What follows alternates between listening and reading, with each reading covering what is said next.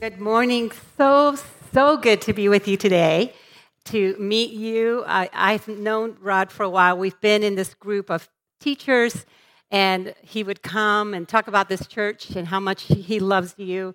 And I feel so privileged to be with you today to share a message from God's Word.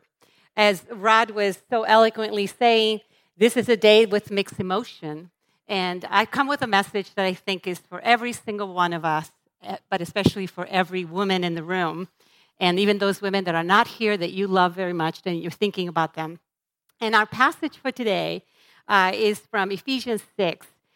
Honor your father and mother, which is the first commandment with a promise, so that it may go well with you, and that you may enjoy long life on the earth. This is the word of the Lord. The letter to the Ephesian church was written by Paul to a group of people who were living in a very prosperous city. This was a major port in the Mediterranean area, modern-day Turkey. And this church was made up of Jewish believers and Gentile, meaning non-Jewish believers. Paul is actually quoting from the Old Testament to this church. And he's quoting one of God's 10 commandments. He makes a point of adjusting the commandment to not just Jewish listeners, but Gentiles as well, because he removes some of the references that were for the nation of Israel and basically expands this command for all of us. It applies to us today. And he tells us that this is the only command that has a promise. Isn't it amazing? God commands, but he promises. He tells us that we ought to honor our father and our mother. To honor, what does that mean? It means to give weight to value its worth, to give it dignity, to lift up. And why would he call us to honor our father and our mother? When we think about how complicated this day can be, how some of us may have a very challenging relationship with Mother's Day. The fact that you're here is wonderful. If you're one of those people who are like, man, this is a tough day, but I'm going to church, this is my church, I'm going to be here, this is wonderful that you're here. Because some of us have a tough relationship. Some of us perhaps are not mothers, and that's a choice. And so this day is a bit awkward because people walk up to us and say, Happy Mother's Day. And like, oh, I'm not a mom. Right? This is a day that can feel, it's absolutely beautiful, and we have an amazing, gorgeous day. And it can feel so joyful. As I was listening to people coming in, there's this energy of excitement and joy, and it can have that emotion as well. And then it can have the emotion of a bit of despair. I have a dear friend whose son just stopped talking to the family, just separated from them. He lives in New York, doesn't want anything to do with his mom, and she is so grieving for that loss, has no idea why he made this choice. So painful. And so maybe you're here and that's your story. You're separated from your children and it's painful. For those who are wanting to be moms, as Rod was saying, this day can be very challenging if you've been praying and wanting to be a mother. Maybe you're a mother of one and you want two and you can't have the second child. There's a lot of emotions in the room, is what we're saying. And all of those are okay. And yet, Paul tells us it is good for us to honor our moms. Today, of course, we're honoring the mothers. In a month, dudes, you'll be honored too. But today we're going to focus on the moms. And actually, I want to focus on all the women in the room. Because I do believe that Mother's Day reminds us of our womanhood. Would you agree? It's the one day where we really recognize what a role we play in society and who we are. And today I want to give us a word of encouragement. I maybe just me, but I'm thinking it's more than me, that we women sometimes struggle with insecurity. Anybody? Is it just me? Oh, good, it's not just me. Sometimes we feel like we're not good enough, that we don't, we always are comparing to other women and thinking they have it all together, they are better than we are, why aren't we putting it together? There's a lot of times where we go into this turmoil, and we have some anxiety sometimes about what our role is to be and how we are to show up. And I just want to encourage you from God's word today. I'm going to use biblical passages to encourage you today to trust the Lord, but not just that, but to see how he sees you. Today, I want us to have a heavenly mindset, not an earthly mindset, that you see yourself and every woman that you know through the lens of Scripture. 2 words, beautiful and brave. Beautiful and brave. First, beautiful. In Genesis 1:27, it says that God created man and women in his image. It says this. So God created mankind in his own image. In the image of God, he created them, male and female. He created them. You notice the repetition of created 3 times. And then the repetition of being made in God's image. If you read Genesis 1, which, before I became a believer, I read Genesis 1 a bunch of times, and I didn't catch this. God creates all things, the heavens, he creates the earth, he creates the plants, he creates the animals, and it all goes fairly quickly in Genesis. In fact, it even says that the animals reproduce according to their kinds, that the plants reproduced according to their kinds. But then it slows down when it gets to humanity. It's a bigger portion of Genesis 1. And it changes to say, we were created in God's image, in his likeness. That God chose to make us to be like him. In what way? In his attributes, that we can reason, that we have intelligence, that we use words to communicate, that we have wisdom. Well, some of us more than others. That was supposed to be funny. Okay, I'm glad some of you got it. That we are relational people. We are relational with one another. The majority of our stresses in life and our joys in life and our efforts in life had to do with relationships with other people. God is triune, Father, Son, Holy Spirit, eternally living in relationship, and we, in a sense, are as well. Relationships, is this really bothering you guys? Because I can switch. I think there's a mic around here. Is it okay? Okay. We are made to be in relationship. We are like God in that manner. And number 3, we do as God does. Because God creates, he multiplies, and he flourishes. He cultivates. You and I are creative beings. We create things. We create maybe things with our hands, with our mind. We might write music. We might write words. Some of us create beauty. Some of us create spaces. We create peace in a room or lack thereof. We are creative beings. And we do as God does. We multiply things. We multiply joy. We multiply peace. We multiply children, as what we're celebrating today. And we cultivate. We use our gifts to bring good into the world. That's how we were created to be. That is beautiful, isn't it?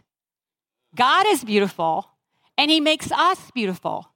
And I know I'm speaking to all of you here today, but I'm going to point it out to you women who often we don't feel beautiful. You are beautiful, made in the image of God, precious in his eye. Now, you might be saying, well, I don't feel so beautiful. And I get that. I was almost 40 years old when I first walked into Mariners Church on October 20th, 2002.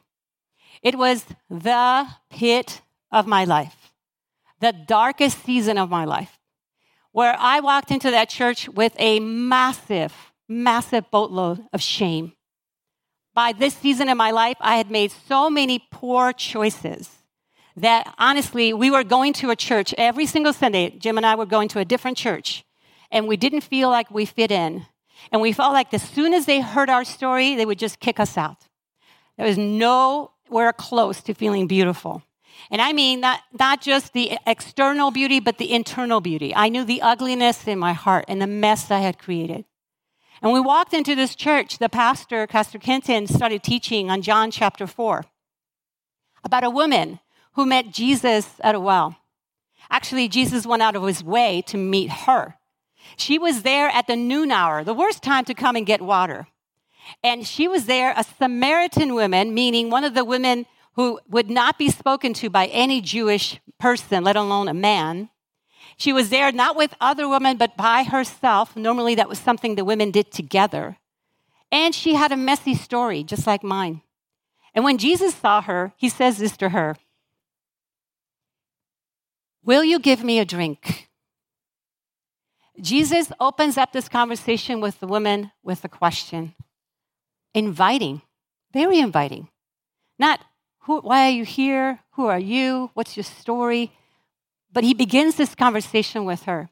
As you read this story, for extra credit this week, go read John chapter 4.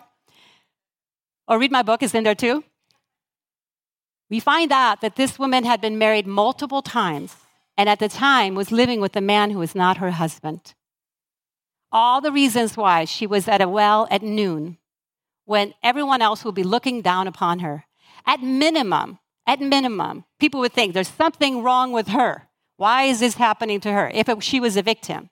If she was multiple marriages because she kept blowing them up, then she would have a great deal of shame, and people would think she was damaged goods.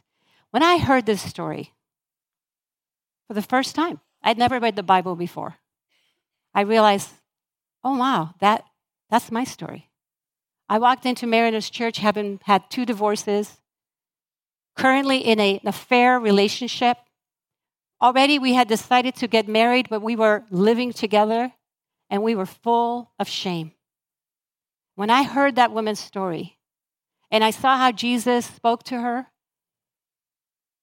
showed his love towards her, revealed that he was the Messiah that everyone was waiting for. By the way, she was the first person to hear that news. Chapter 3 of John, a religious leader came to meet Jesus, who would have been the right person to say to Jesus, to tell him, I'm the awaited Messiah that the people of Israel have been waiting for. That man was educated, of high status, a man of moral, perfection, because Levites and all the people the Pharisees were very much about being morally right. That would have been the right person to reveal himself to, but Jesus chose to reveal himself to a broken, full of shame woman, stained by sin. And that was me. And I thought, wow, I want to know about this Jesus. Does it blow your mind that 20 years from then, here I am standing in front of you? It blows my mind. It blows my mind. You are beautiful. And if you feel that you're not beautiful because you feel so broken inside of you, know this, that in Genesis 1, God created us to be in his image. And yes, every single one of us in Romans, we're told we fall short of the glory of God. Every person here has a story to tell, has a rebellious nature towards God in some way or some form. Even if you think I'm a pretty good person, but I keep God at a distance, that's the sin in us that rebels against a good, loving, powerful God. And when we do, he loves us. He loves us. How does he respond to us? With a question. In Genesis 3, when the woman and the man rebelled against God, God's first act was to ask the question, where are you? Drawing close. Today, if you feel unbeautiful because of your brokenness, accept the grace of Jesus Christ and realize how precious you are in his eyes. You are beautiful because God says so. Not because I'm saying so, but because God says so. And your beauty is more than skin deep. Listen, no matter how good looking we are, it falls apart. I am 60 this year, and I'm telling you, proof, it falls apart. We're not meant to be here forever. This is a season in our eternal existence with our Creator. And therefore, the fact that our body falls apart is a reminder that there is that moment where we will be in the presence of God. So listen, don't put all your energy on the exterior. Put all your energy in the interior. And Scripture reminds us of that. These are the words from Peter in 1 Peter 3. Wait for it to come up there on the screen, because there we go.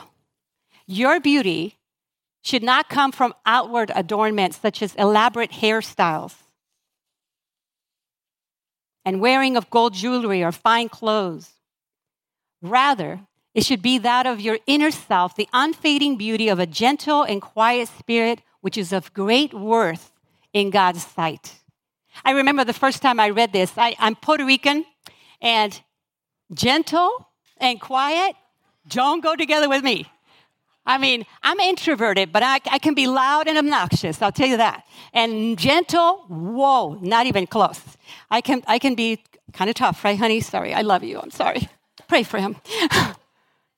I remember reading this going, that is so hard. It seems impossible to take on this gentle and quiet spirit.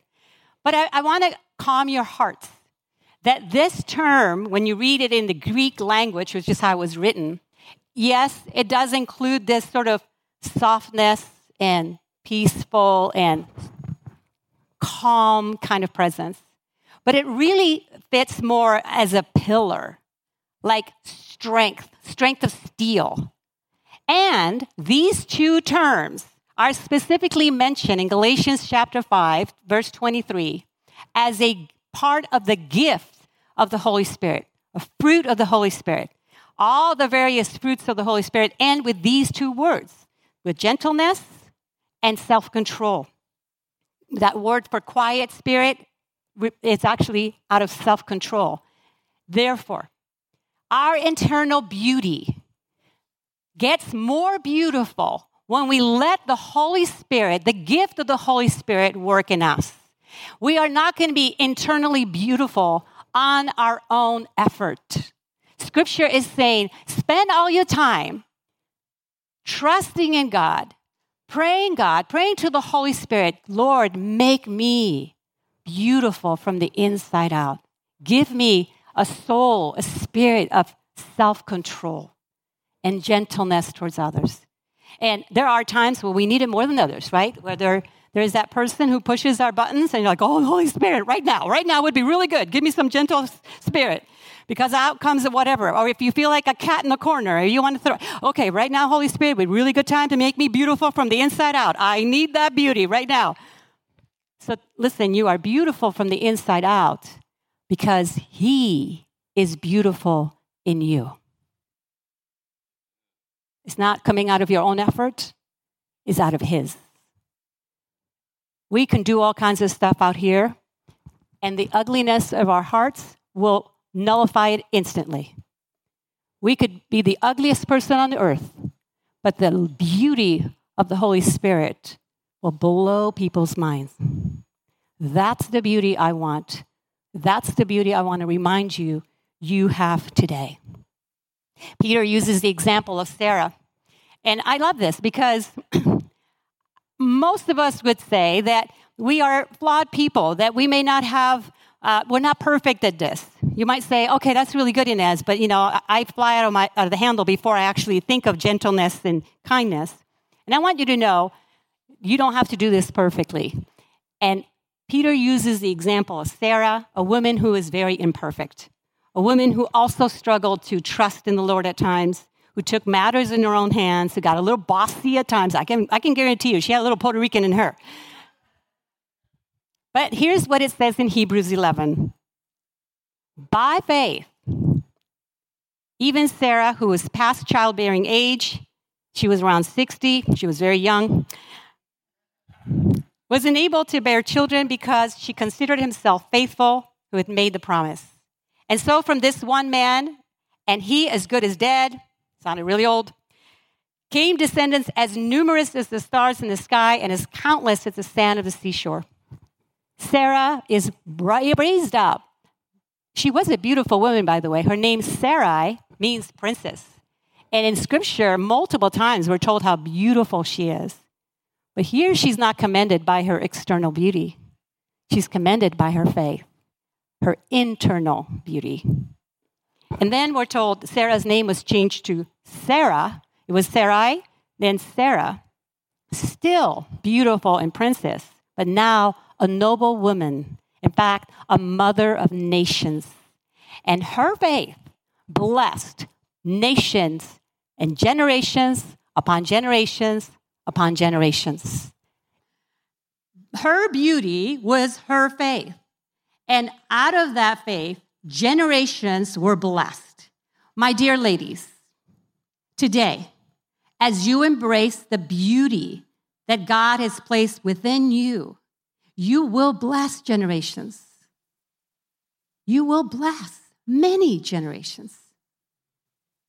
What a beautiful thing to consider that legacy that we might leave forward beyond us. And by the way, you don't have to be a mother to do this, because you can be an auntie, you can be a mother figure to someone, you can be a good friend, and all of that blesses out of your faith.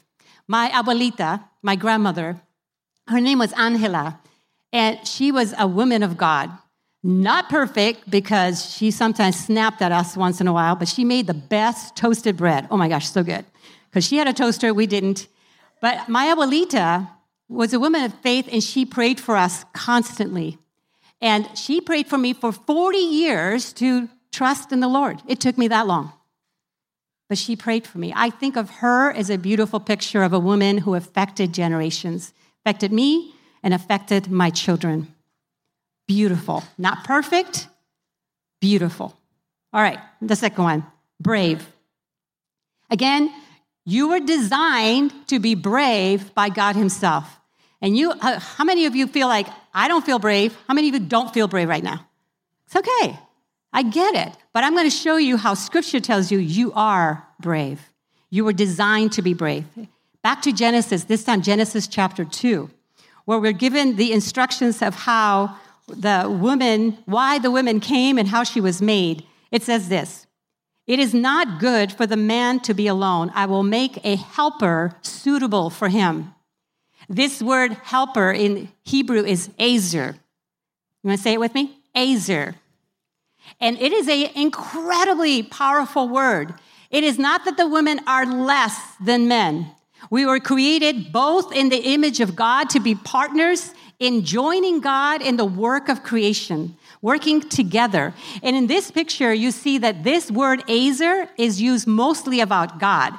22 times is used in the 22 times in the Old Testament, 2 times about women, 14 times about God, all of them in a setting of war and battle and God coming to save his people.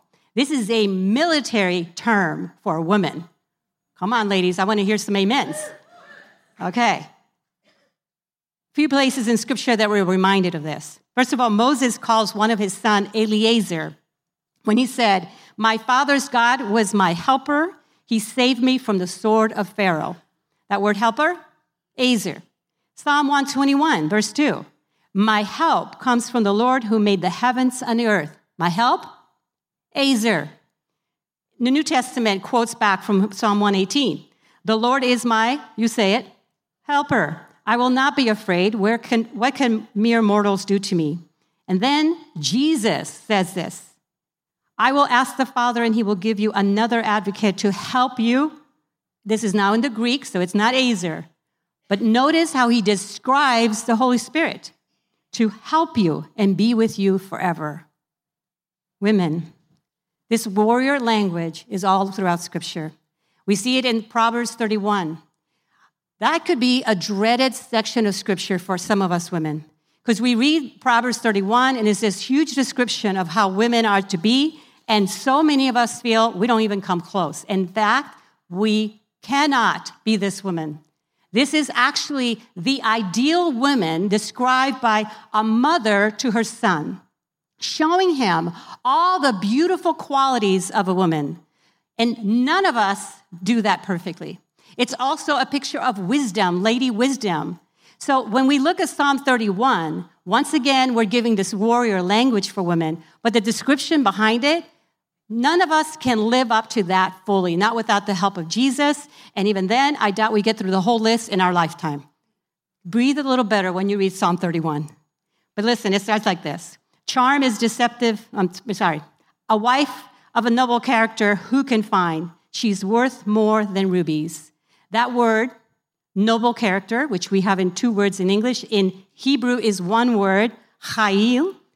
And that word, which we translate noble character, is another military term, often used, a majority of time, is used for army. Army. a warrior wife, a warrior woman, who can find? Son, find one of these women. That's what the mother was saying to the king. You go look for a woman like this, because women are brave. 2 adjectives used about women, Ezer, Chaim. You want to say it with me? Ezer, Chaim. And they're describing the bravery that God has put in our DNA. And, we know women are brave. I think of my mother, who is incredibly brave in so many ways. The psalm ends this way, Proverbs 31:30. Charm is deceptive and beauty is fleeting. We've already talked about that. This is temporary. But a woman who fears the Lord is to be praised. The answer, how are we to be beautiful and brave as God designed us to be? We reverence the Lord. We trust God above ourselves. We trust God above our success, above our beauty, external, about our accomplishments or our financial strength or whatever it is that we tend to trust that is not trustworthy. We trust God, and that's what engages in us the beauty and the bravery that God already put in every single one of you. So many examples in the Bible. I'm going to run through them real quick as I close. And this is the common thread between every single one of these women. None of them were special. They were ordinary women just like you and I. Sarah, we just talked about. Hannah, the mother of the prophet Samuel, who trusted God by giving her son to be in the service of God. Jochebed, which is the mother of Moses, who saved his life from being destroyed. And she took this huge, huge risk to put her son in a river and hope someone would take him. Wow, that's bravery. Deborah, unmarried woman. We don't know if she was married, but she led a nation into war. Esther, a woman who was married, yes, but she was an orphan and she was taken captive by a king to be his queen.